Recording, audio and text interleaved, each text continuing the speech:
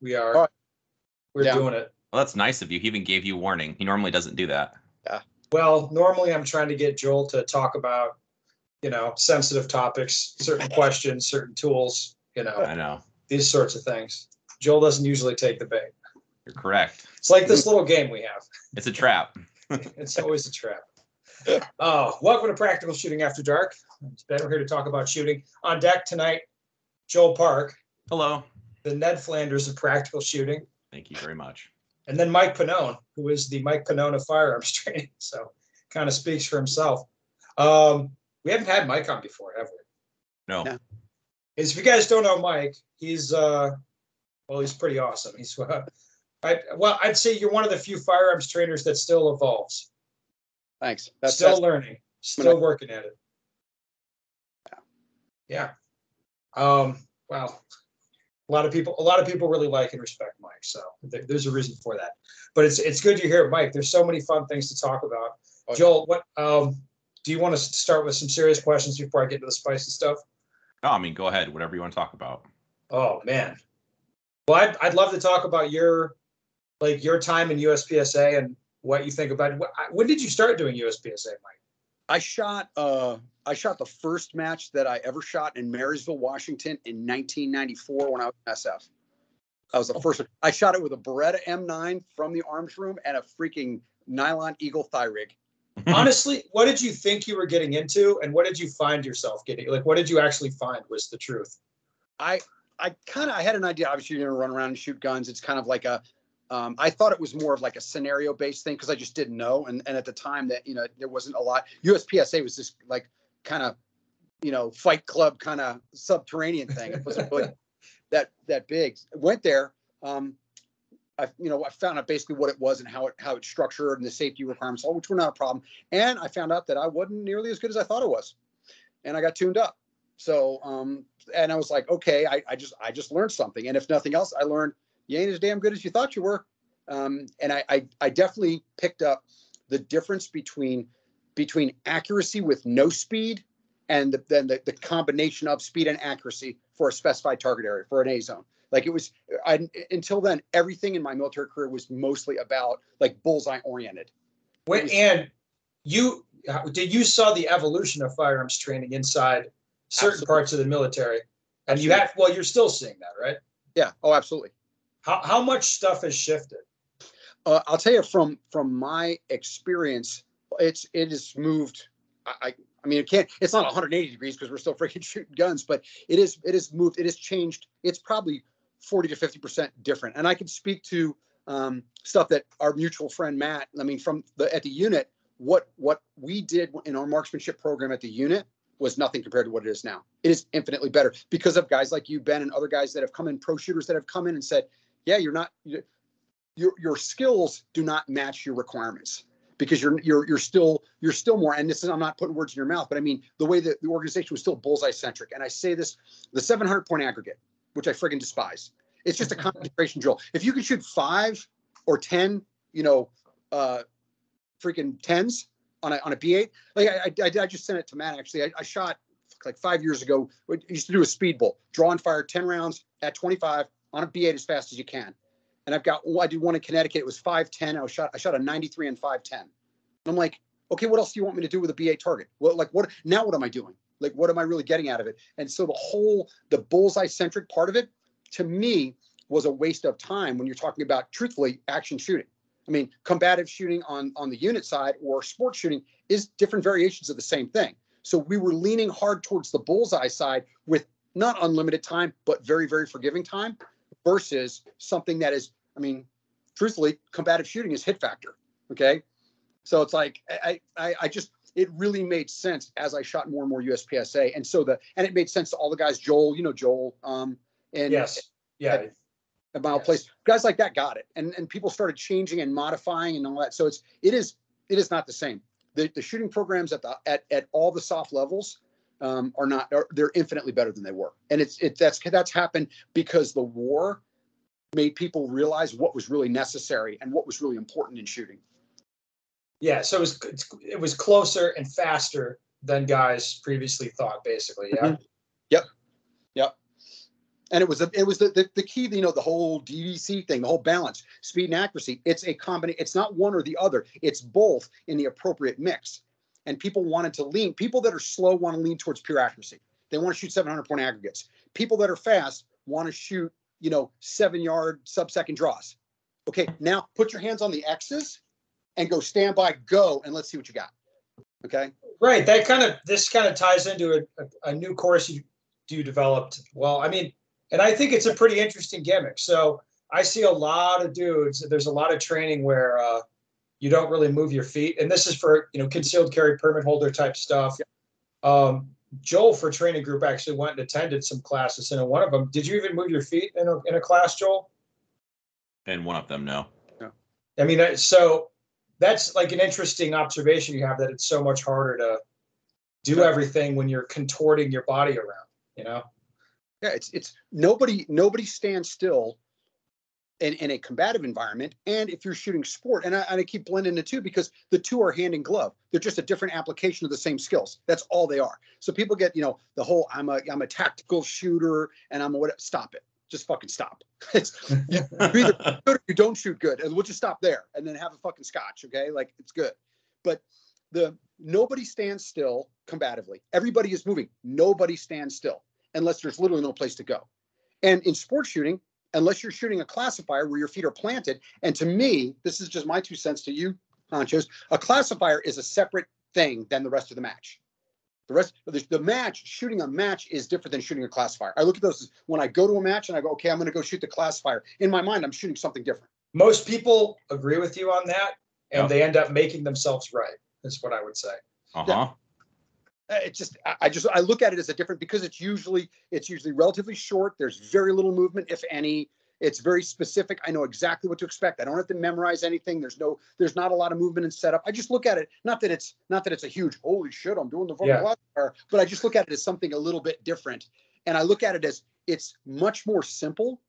At times it can be more difficult, at times it's not, but it's much more simple than shooting a stage, especially a good field course, because then there's a lot of different things that you have to do. It's not like, okay, I know exactly what I have to do. I rehearse these 12 rounds in my mind and shoot them. And it's not quite as simple when you've got a 28-round field course. Yeah. I mean, they say it's just a measurement of your shooting ability. Mm-hmm. Yeah. Something, which I guess pure shooting, well, much less memorization and no decision making, right? Agree. Yeah. All right. So did you take, I mean, I'm going to guess you took a little break from USPSA in the 90s or the late 90s? Yeah. I was doing, other things. Stuff like that, and then I ate that breaching charge and I medically retired, and then I went back at it. I actually shot Steel Challenge in 2000. And I tried to get back into it, which is another, learning moment. I shoot in San Diego, and I tell a story in like every class just because I want people to just nut up and go shoot. I stepped on a stage and I got my ass kicked by a dude that came off oxygen to shoot it, and a chick in a jog bra and a pair of boy shorts. And like, okay, that just happened. And I went up to both of them, shook their hands, said, hey, you freaking wore me out. I'll be back, but good on you. And it's like that to me is that's the discriminator. And then work got in the way, and then freaking family stuff and having kids and getting divorced and freaking all that fun shit that goes on in life. But yeah, it's definitely something that I appreciate and enjoy. And I don't have anything scheduled pretty much during the summer, because I don't like training when it's hotter than the hinges of hell. So I'll be at the range shooting matches on the weekends for sure. I definitely want to get back into it. And I've been so close. I've been in the 90s in 3 divisions, but I've never made it over the top. I was 94 point something and just didn't make it over the top, and then shot like an 88 that dropped 100. So it's like the way the system works. Yes. Kicked in the junk. I was so close. Nah.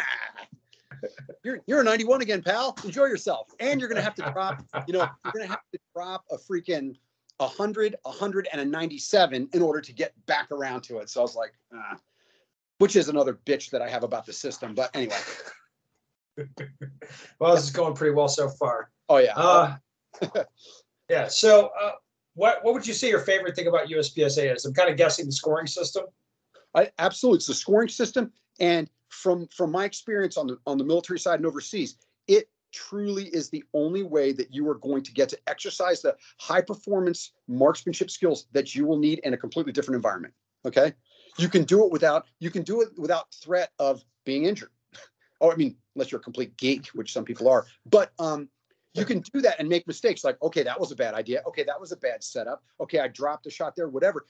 There's area for you to make mistakes, and that's why I tell coppers that all the time. Get out there and shoot at a high rate of speed. Get to the fringe of control of your capacities mentally, visually, and weapons handling, and see what happens in an environment. What's the worst thing that happens? Really, you get DQ'd. Okay, got it.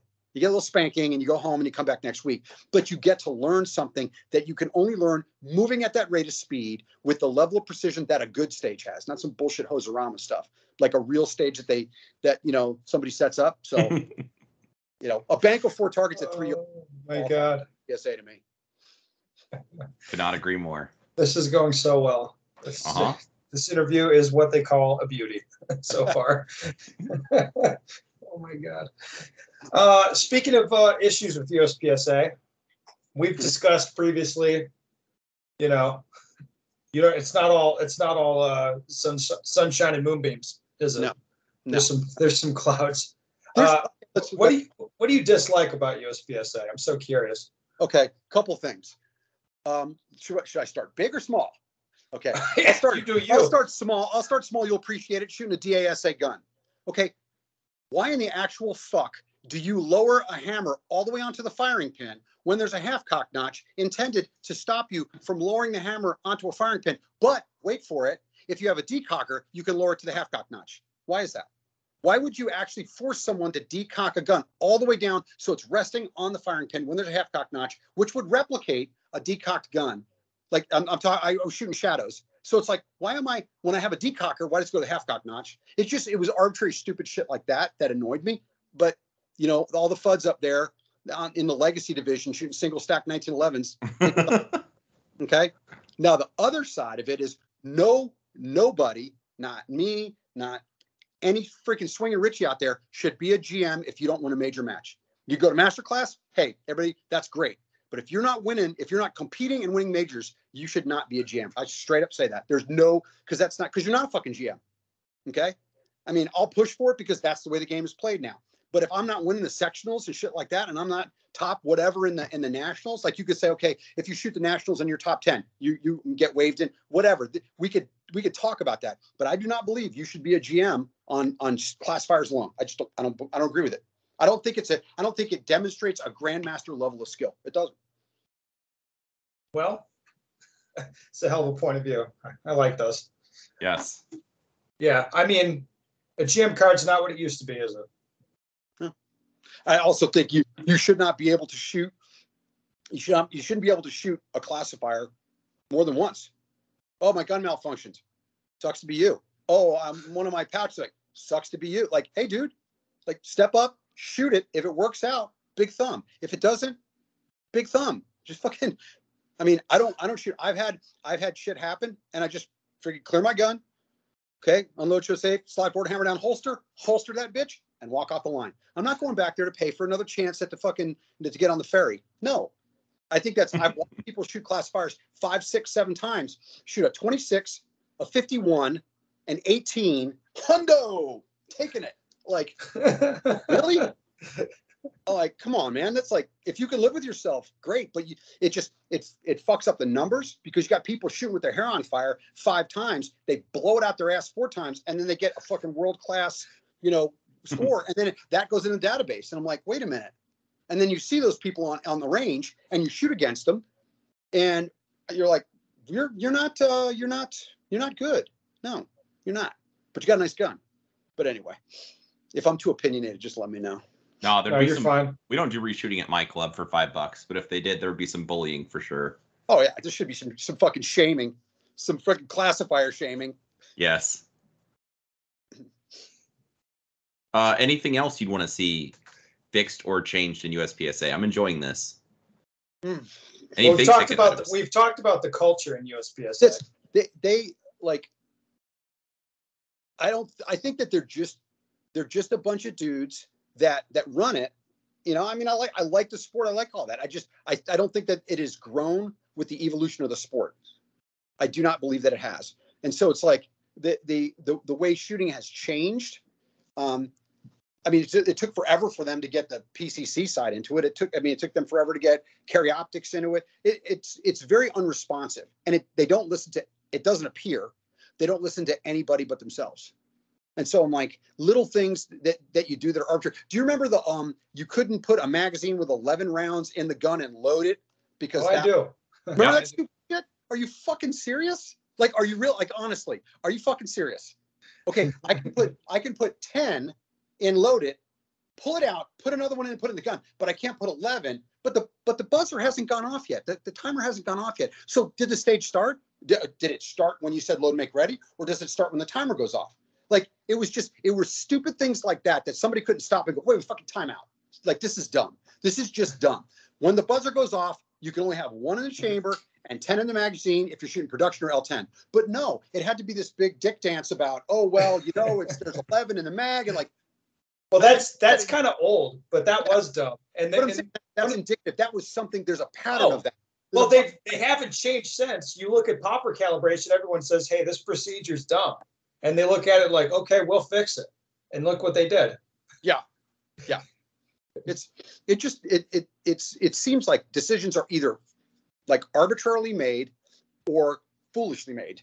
And I'm like, there's a ton of experience out there. You could ask for people put in recommendations. And I know there's guys out there like you guys who go, hey, why don't you do it this way? You know the game and the rules inside and out. And you say, listen, this would be a reasonable way to do it. But I just don't see that. And that's why it's a great freaking sport. It's the safest high performance shooting sport in the history of the world. Why not maximize it? Why not, and it just seems like it's very unresponsive to ideas. That's what I see. I think it's my biggest complaint. If anything, it seems like I've really narrowed, in terms of the scope of it. Mm-hmm. Instead of having a bunch of really interesting different divisions, it's kind of the stages have gotten easier, a little more homogenous. I don't know if you've seen that where you are, but I'd say it's generally speaking, it's easier than it used to be. Especially since the guns have gotten better and the shooting hasn't gotten harder. So the shooting's gotten easier in most cases. I've seen a couple matches that I shot up at Rio Salado when I was shooting a lot. I was shooting every weekend, and I saw people complaining because the people were like, oh man, that's an unrealistic marksmanship challenge because they got to shoot. There's a no shoot, and all that's showing is the head. And they're like, oh, that's an unrealistic marksmanship challenge at 15 yards. People actually complain about it. I'm like, that marksmanship's kind of what we're here for, isn't it? Well, a head box at 15 yards isn't an unreasonable ask. I would think. I didn't think so. So yeah, I think that it's there's a lot of people out there that don't do it for the love of the sport. They don't really they do it because it's cool or something. And I see them out there. Well, there's a big difference. There's a lot of people who I'd term them participants. You like that word? Yeah. It's like the goal is participation, which I don't have a problem with. I think that's fine. Yeah. But don't complain about the process. You're just participating. Just participate and drink Gatorade. Cool. Yeah. Nobody has a problem with that. But there are people that get quite huffy about weird shit when they're just participants anyway. It's very strange. Mm-hmm. Joel, I'm sure you have some comments. Well, I actually have a follow-up question. How do you feel about the officiating? Oh, shit. God. Let's fucking go. Let's talk about 2017 production nationals, Mike. Yeah. That's what I want to talk about. Major match that I went to, and a guy got DQ'd, complete bullshit. And the RO was like, hey, man, I'm DQing you. Everybody stood there and said that he didn't break the 180. He didn't do anything else. Nope. Fought it the whole time. Guys that I know from Rio Salado left. Okay. I shot a match out in California, out at Prado, and it was some legacy match or something. It was a reasonable match. It wasn't a bullshit match. It was a good one. The guy who was ROing me, and I have it on video, DQ'd me for breaking the 180, and I have on video me not breaking the 180. And when I went and freaking contested it, his homie was the match director. So how do you figure that went? So I was beating his buddy. And then magically I got DQ'd, and everybody's like, "What was that about?" And so I'm like, "There's a lot of shit like that. Like the ROs, the ROs that are good are real good. There's a lot of really really good ones out there. Yes. The ones that aren't get away with shit. You're like, that's not, it's not even reasonable, and they're dicks about it. And I'm like, man, some dude snapping at me like, "Hey, you better do this." I was like, I'm not your fucking boy. All right. So don't talk to me like I am. It annoys me because they take their position to mean that they can speak to people any way they want. And you don't have to do that. Like, that doesn't work for me, guy. Just saying. Like, I'll DQ you. Ooh, I'm going to get DQ'd. Wow. What's amazing to me is the lack of, I don't know, awareness. So that the Nationals incident we were just talking about, where you witnessed one DQ. Yeah. I got to that stage on the third day, so the last day of the match, and I watched Doug Caney get DQ'd, and it was the same thing, complete bullshit. Yep. Like, I had heard about this stage. I'd heard rumors of it, that, 20 some people had been DQ'd and all this. And when I saw that DQ happen, I was like, this is bullshit, just based on the reaction of the RO and the RO that called it and the positioning. And what I saw, I was like, this is complete bullshit. Mm-hmm. Like, and I know a guy that also left USPSA over getting DQ'd on that stage in similar fashion. What was amazing to me was that all these people, like, you witnessed one fight. I personally witnessed one fight. But these guys were fighting the whole match. So Troy goes over there time after time after time after time. When people are getting DQ'd, here's the same story every time about how it's bullshit, and it never penetrates. It literally didn't matter what anyone said to him. Nope. No. When he came over, it was a formality. I'm going to come over here because I have to come over here. I'm going to listen because I have to listen, and then I'm going to walk away and you're DQ'd anyway. Yeah. Like, when they had an RO, what happened is they had an RO that shouldn't be an RO and probably shouldn't be in the sport based on what he was doing. No, I'll tell you, he was in jeopardy as a person because there were some people not happy with him. I mean, because the guy that he DQ'd from fucking Canada, bro. He was from Canada. He came from Canada, got DQ'd on a bullshit DQ call, and then just, hey, sucks to be you. Think about what that cost. I mean, you travel internationally. All that to come down from Canada with your guns and have ammo down here and all that. And then some on a bullshit call that you already DQ'd like 20 people on and nobody does anything about it. Like, that wasn't, I thought that was pretty, it reflected really poorly on that national. Well, you went back to nationals after that, didn't you? No, I haven't been back. Shit. Oh, fuck. Oh, no. Man. Oh, fuck, shit. Like, who saw that coming? Crazy. Like, I will be this year, but it's like, yeah, it definitely left a bad taste in my mouth because there was nothing. Everyone on the entire stage stood there and was like, that's not. He didn't break the 180, and he's like, no, I thought he did, and he was way the fuck over here. He wasn't even like right there. I'm like, that was exactly what I witnessed. Yeah, I'm like, you got some crazy vision, bro. Just saying, like. Yes, especially the RO holding the timer, who was in a much better position to make that call, had no reaction, either verbal or nonverbal, to the DQ that I witnessed. Like, the gun would have been pointing at him, if it was a DQ, but he didn't react. That's what everybody said. Well, why didn't the timer say anything? He's like, mumble. Like, that kind of stuff. That stuff hurts the sport. People that really do it, Well, that makes a lot of people not want to RO, I think. Yeah. What the hell? Oh, did you turn off your video? No, I didn't. Let me see if I can get that back. Hold on. Jeez. There we go. There we go. I'm back. Looking good. Somebody called. But anyway, it just was like that kind of stuff. And then, you see people out there, like, I just want to shoot. I like shooting. It's fun. It's legitimately fun. There's no ulterior motive. There's no, I want to excel. I don't want to do something and not be good at it. That's just kind of like, that's in some people and not in others, I guess. But it's like, when you take the fun out of it by making it arbitrary and making it unfair, it's like, why am I going to show up? Why are people going to show up when they see that? There's some people that was their first nationals and they're like, that's bullshit. I just spent a shitload of money and I'm like Blade running over here. Believe me, I wasn't even affected by that situation directly. Yeah. But I started asking myself questions just like that. Like, why am I showing up for this? After a couple of years asking those questions, it's like, yeah, I'm not showing up for this anymore. Like, fuck these people. Straight up, fuck these guys. Max Leograndis runs that league out there in Utah. I went out and shot their 2-gun. It's fucking awesome. It was run by grown-ups. Imagine that. It's like, hey, where's the safe area? Just face the berm and don't do stupid shit with your gun. I'm like, I understand that. If you do stupid shit with your guns, they just remove you. But it's not like, it's pretty obvious. If you face the berm, you can handle your firearms. There wasn't a bunch of little bullshit protocol. Like, I think you're too stupid to do this correctly, but you can still have a gun here. Like it was all run. The stages were good. They were, the scoring was reasonable. That there were legitimate marksmanship challenges. I looked at that and said, wow, that's like, I mean, that was a 2-gun thing, but still, you just take it to pistol only or to PCC only. It was really well done. It was fun. Like I went through, I was like, I had a friggin' blast. I could have shot like that for 4 days. I've been happy. Well, a lot of people like what he's doing, but yeah, I think you nailed it. It's not run by children, yeah. Which USPSA most certainly is, and it definitely shows. Oh man, Joel, you made a face. Nope, I show no reaction to what you say because then you just double down and lean into it harder. That's true. That's true. I'll get going on some crazy shit. All right. Well, you should ask Mike another question, Mr. Joel.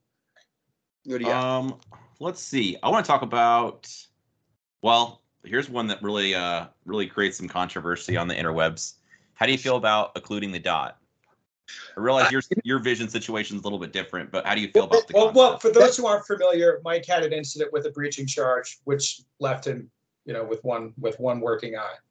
For those listeners not aware of that situation. Yeah, so this one's made out of Lexan. So dishwasher safe, just saying. But yeah, the occluded, I know historically, legacy-wise, Armson OEG, the occluded eye gun sight, that's what they used on rifles on the Sante prison raid in 1970. So this shit's not new. The idea that it's superimposed, that you look at the dot, I understand it. For me, up until about 3 days ago, I was like, I understood it, and I thought, like, wow, it seems like a great idea. I had done it before. I'd shot OEGs. I'd shot aim points with the caps down with guys before, years ago. And I grabbed Brandon, a buddy of mine down at TTPOA, Brandon Hernandez. I grabbed his pistol, and he had his dot occluded. I'm like, let me see if I can fucking make this thing work. And the epiphany that I got out of it was genuinely an epiphany. I drove the gun out, and so with one eye, I'm either looking through the tube or I'm looking at the target. But that's not actually true. I can put the dot in the top of the window on the SRO, so it's curved like this. The dot's right up at the top, and I look at the target, and in my periphery, I can still see the dot. And what I realized when I did that was all this friggin' mumbo jumbo about target focus is fucking for real, because I can't look at the target and look at the dot. I had to look at the target. If I looked at the dot, my focal length changed and the target disappeared, basically. So I was looking at the target, and in the bottom, just in the bottom of my periphery, I could see the dot. And I posted a thing on video. That was the second time I fired 3 rounds, and I was like, Brandon, film this. So I had an occluded dot with one eye, and it still worked. Okay? And it's because you don't really realize what target focus means and looks like until you see it. You think you are, but you're not. And so I think it's a great strategy. I know that a couple guys that I know they're coppers leave their stuff occluded because of sun. The sun hits it and they're like, their dot washes out or whatever. Like, hey man, I shoot good even with it occluded. And hey man, it's like if I'm outside in the sunshine, I don't want to lose my dot when I really need my dot. I've got 2 eyes, it still works fine. So there's definitely it's kind of a back to the future thing, but I think a lot of people don't understand it and they look at it as like, oh, it limits your vision. It's like you can see as much as I can see on any given day with an occluded dot. Actually, you can see more. So it's not. I think it's a great training strategy. And from my perspective, having just really experienced it, I realized that I didn't know what target focus looked like. I understood the concept, but I didn't know what it looked like until I actually legitimately target focused. And I was like, oh shit. So one thing that we've been adding in to try this, and I started doing this in my fundamentals classes and the advanced classes actually. So I started using black pasters. So you stick a black paster where on the target where someone's supposed to drive the vision. And what I've noticed is that when you stick the pasters on there across groups of people, like you got 12 dudes, like on average, you see the accuracy go way, way up and the speed not change. Yeah. Joel and I had a 24-person class over the weekend. What were your observations, Joel, based on what we did and then what you observed in that group, based just the accuracy? Same deal. I mean, you talk to people about like a coin-sized target or coin-sized aiming area on the target. You're like, yeah, I get it. But putting the paster, yeah. And then you could like speak to people, hey, the paster should be clear and in focus. Your dot or your iron sight should be blurry.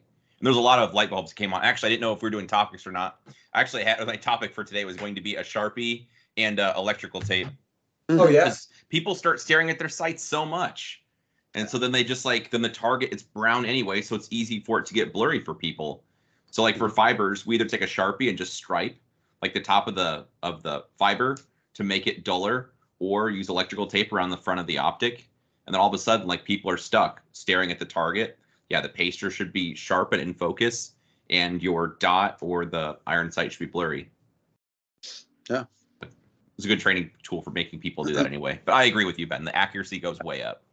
That was just mention that with the pasters, because I was doing that because of my peculiar freaking visual issue. I was actually putting what do you call it, yellow Post-its, little 3-inch yellow Post-its on targets to give me something specific to look at, and then I just scaled them down and ended up where you guys are now. But I do that as well in classes to get people, give them something distinct to look at, something specific to stare at, and then when they pull it away, see if they can replicate the same speed and accuracy. So it's like, but it's still a difficult. I think that the target focus piece, just actually experiencing it for the first time with one eye in a quirky way, they have to have an occluded sight. If they never shoot an occluded sight again, at least they know what true target focus looks like. They recognize, because I thought I knew what it was. I understood the theory when I saw it out in Texas last week. I understood it. All of a sudden, it was completely different. And now when I'm shooting, I was out today messing around with a gun.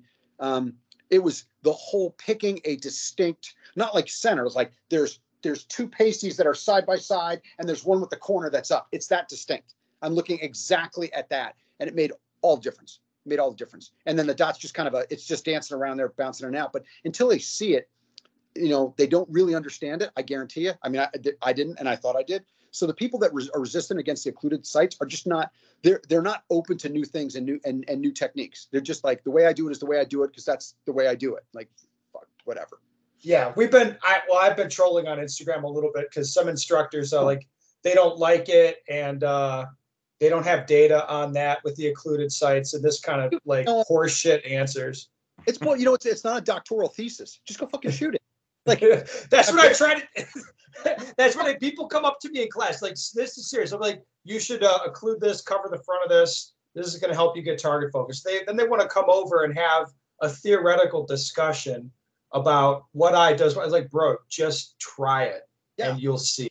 And then they try it. They're like, oh, I get it. That's the resistance to it. I mean, like, I'll try anything damn near once. It's like, I'll give it a whirl. It's like, and now that my little foray into occlusion, I'm going to set up a gun just like that, and I'm going to see how much I can refine it even with one eye. I'm going to see how much I can shoot with an occluded dot. I'll shoot a match with it.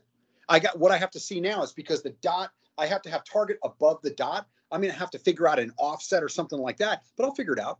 There's a way around it, but there's a training value in doing things differently if you're not a rigid thinker. If your goal is to be better, then you'll listen to damn near anything and go, hey, I'll fucking try it. Hey, it obviously works for some good dudes that shoot pretty damn good. Maybe I should, not be the smartest guy in the room and actually just listen a little bit. And it's the theory side of it is like in shooting, it's pretty simple shit. It's really pretty fucking simple shit. And people get caught up in the myelination and all that freaking neuroplastic. I'm like, tell me about proprioception and all that stuff, please. Yeah, just shoot. There's a couple things that are simple, like ranges of motion for strength and dexterity. I mean, the three: strength, dexterity, visual acuity, power, control, and vision. That's how you want to manage your body. Got it. I was watching you posted something about shooting on the move. Yeah. And one of the things that it's something that was nice to see is I'll turn on the move. I'll turn a foot towards the target, which opens up my pelvis, which takes the tension out of my torso. But at a certain point, I've overshot that target, which was in your video as well. Yeah. Like, I'm going to I got to get on that target hard on my way in, or I'm going to have to post up and shoot it, because as soon as I get at 90 degrees, I'm already out of position. I'm going to tense my body up, and I'm going to be dragging my gun off the target. It's like, when I tell people, just turn your foot, you're trying to open your pelvis up towards the target. You want your pelvis in your shoulders. They're like, you're talking walking sideways? And you're like, just try. Like you said. And then they'll say, like, wait, should I shoot between footsteps? And you're like, fuck me, dude. Yeah. Don't make it too complicated. That shit was taught for years. And what I saw is people would try and time their shots to their foot. It's like they're shooting when their foot is off the ground or touching the ground, not when their sights are on the target. I'm like, I don't care what the fuck you do with your feet. I don't care. If you could levitate, do that shit. I don't care. But like, if you're timing your shots to your footsteps, you're already wrong. Your focus is already backwards. And it's like that shit's still taught all over the country in a lot of martial organizations. They'll still teach them to time your shots with your footsteps and all that. I'm like, that went out with like the Weaver grip and shit, I think. Like, I'm not smart enough to figure it out. And, yeah, that's my main problem with it.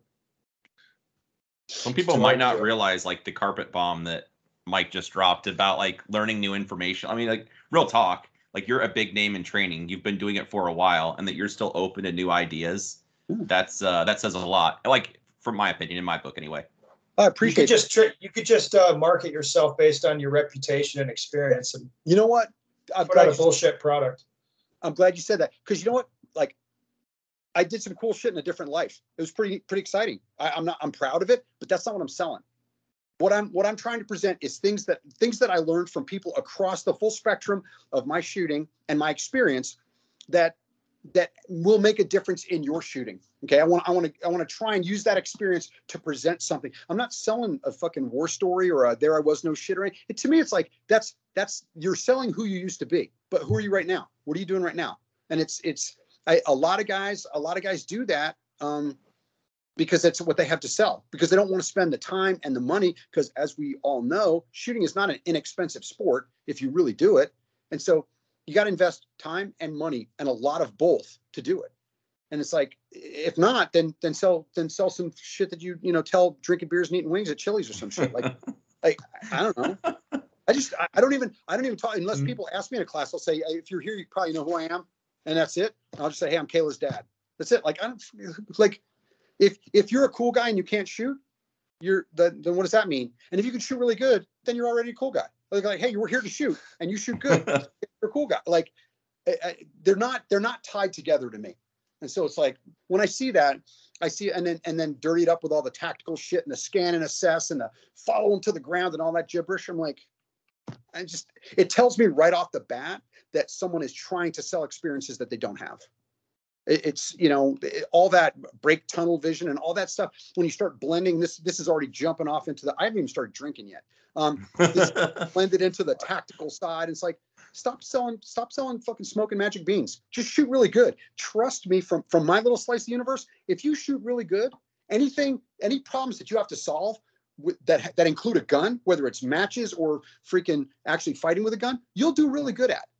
Like the rest of the mindset shit, like if there's not an underpinning of really solid skills, you can mindset your ass into a fucking coffin, dude.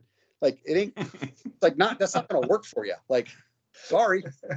So. Yeah, I love it. Matt Pranka calls it range theatrics, but I always love the like ground fight where like you fall to the ground and you have one arm working and now you have to like put the gun between your shoes and reload it and then rack it off your belt buckle or something. And these are like people with, I know I'm talking crazy, but like with no time limit, couldn't hit an A zone at like 15 yards. And then now you're going to try to teach them like how to fight off the ground or something. It's like, well, it's selling people what they think they want versus what they need. So here's a good example.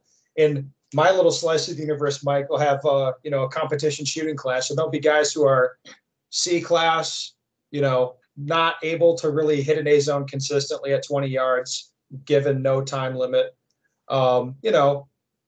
Just like they're not super trained gun manipulation skills, not very great shooters, like just, a C class guy. But what they want to talk about is stage strategy.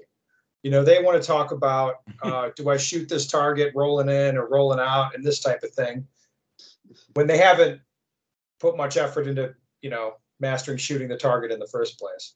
And you know what I mean? It's what they need versus what they think they want or what they, Mm-hmm. It's, I mean, and to our friggin' homie, Matt, credit here. I mean, Instagram has been ruining shooting one video at a time for like 5 years now. Like, because everybody wants to run around with their hair on fire and freaking blaze targets and shoot movers and freaking poppers and all that. It's like you said, man, you have to be able to stand still and draw and hit an A zone. Let's just say like a baseline. If you can't draw a pistol at 10 yards and hit an A zone in 1.5 seconds every fucking time, hungover, tired, whatever. If you can't just do that, and that's not even hard. If you can't just do that, then stop all the other stuff. Like stop all the other stuff because you don't have a foundational skill that supports you running around and shooting. And you're just going to squirt bullets all over whatever range you're at. And I don't know. Like, I mean, it probably saves you targets because you're not hitting them as much. But I mean, shit.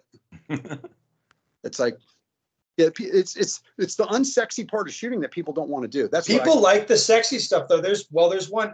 He's not an Instagram instructor, but he's got an Instagram account. He's a really good USPSA instructor, and I saw him post like the craziest shit on Instagram. This was a long time ago about, hey, the key on this stage is the ability to shoot while moving, and he's slow walking, shooting through a port with an open gun and hammering down like a 12 to 15 yard plate rack.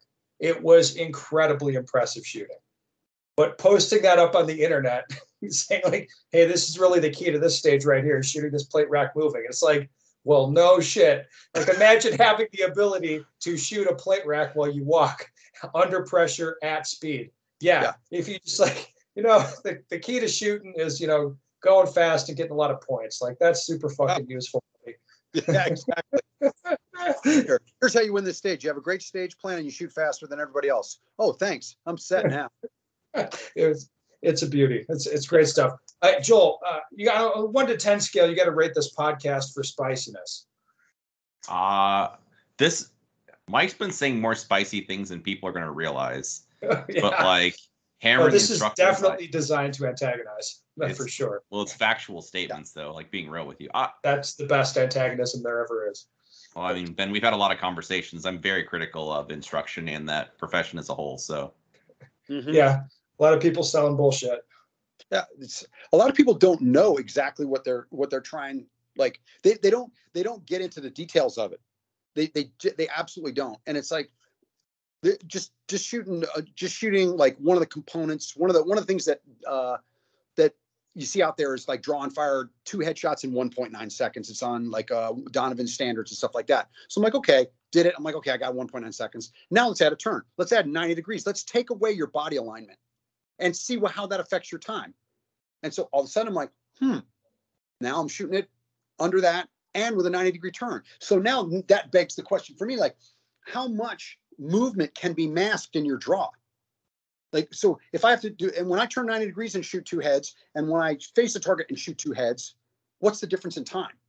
And it's like, for me, it's like 0.05. And I'm like, that doesn't make any sense because now I'm turning and moving. The difference is when I first started, it wasn't 0.05 because I wasn't getting a good proper body alignment. I wasn't turning square to the target. So when I drove the gun, I was just waiting for me to press the trigger. And so I dug into it a little deeper to go, okay, what components can I work on? And it's a lot of guys don't want to do that. They don't like, they're not that interested. It interests me. I geek out on that shit. I'm like, hey, snapping my head to the target. What does that gain me? How much time? Because it makes a difference. It made 0.1 to 0.2 of a second difference depending on the shot availability.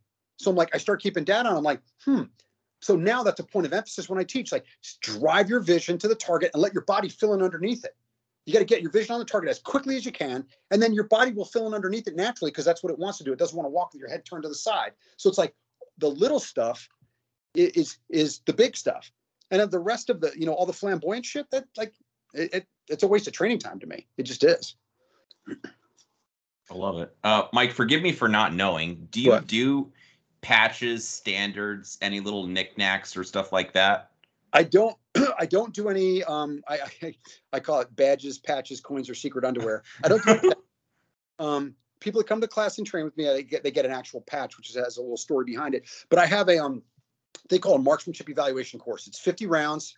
It's broken down into accuracy, like your traditional like marksman, sharpshooter, expert, and then level 3, level 2, level 1 for speed. And so like a couple things, I came up with it based on some of the air marshal stuff, and then I tossed that out because I thought it was really, really easy. It used to be really hard back in the day when people sucked pretty bad at shooting, and now that the world has ramped up. But like, here's a couple stages. The first one is called Little Bill. It's 4 rounds instead of 6, but it's like a bill drill, but it's off a 90-degree turn. And so 90 degrees, 4 shots, 210 or less is level 1 speed. Okay. And you do it in both directions. So everything you do, you have to turn to the right and you have to turn to the left. All right. I like that. Okay. The second one is a single headshot in 1.5, and everything's USPSA minor. So your single headshot, if you hit the A box, that's 5. If you hit anywhere on the head, but not in the A box, that's 3. what I'm going to do now is I'm going to add, and I'm going to put a piece of notebook paper below it, which is a no shoot. So now you either get 5 points, you get 3 points, or you get a miss or a Mike no shoot. So putting some jeopardy in it, but that's 1.5 second headshots at 10. Everything I do is at 10. I don't shoot under 10 yards in any of my training and anything, nothing. The next one is just, it's 3 slide lock reload while taking a knee, 3. And they're on 2 different targets. So I turn 90 degrees, shoot 3, slide lock reload while I'm kneeling, shoot 3. I just want to get people to move.